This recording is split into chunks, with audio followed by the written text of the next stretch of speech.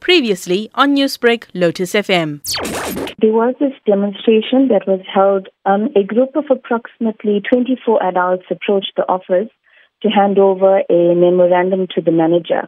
The manager was not available at the time for a comment because she was attending a disciplinary hearing for 4 staff members. Ms. Naidoo, what was contained in the memorandum that was handed over to DAFTA?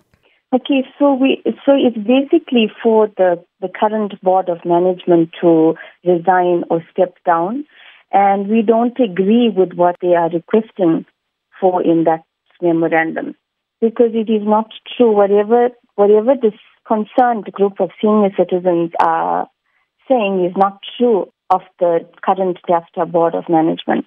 So how will the current DAFTA Board of Management be taking these demands made in the memorandum forward?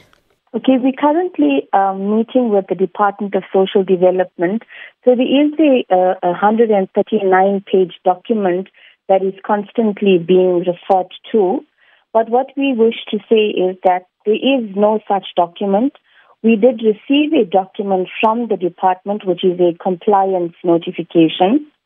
We have responded to the department in respect of this compliance notice, but we haven't received any response from them yet. And in our response, we are disputing what they are saying, that we are non-compliant. Ms. Naidoo, Newsbreak is in possession of the document that you are making reference to. Okay, so what I wish to say is that, yes, we wish to highlight the fact that there are issues surrounding the 2018 AGM, and this is only being raised following the dismissal of the ex-CEO.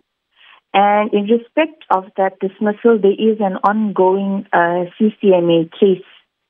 And we feel that this whole strategy created by this concerned group of senior citizens is because of that dismissed staff member to discredit the organization to gain support.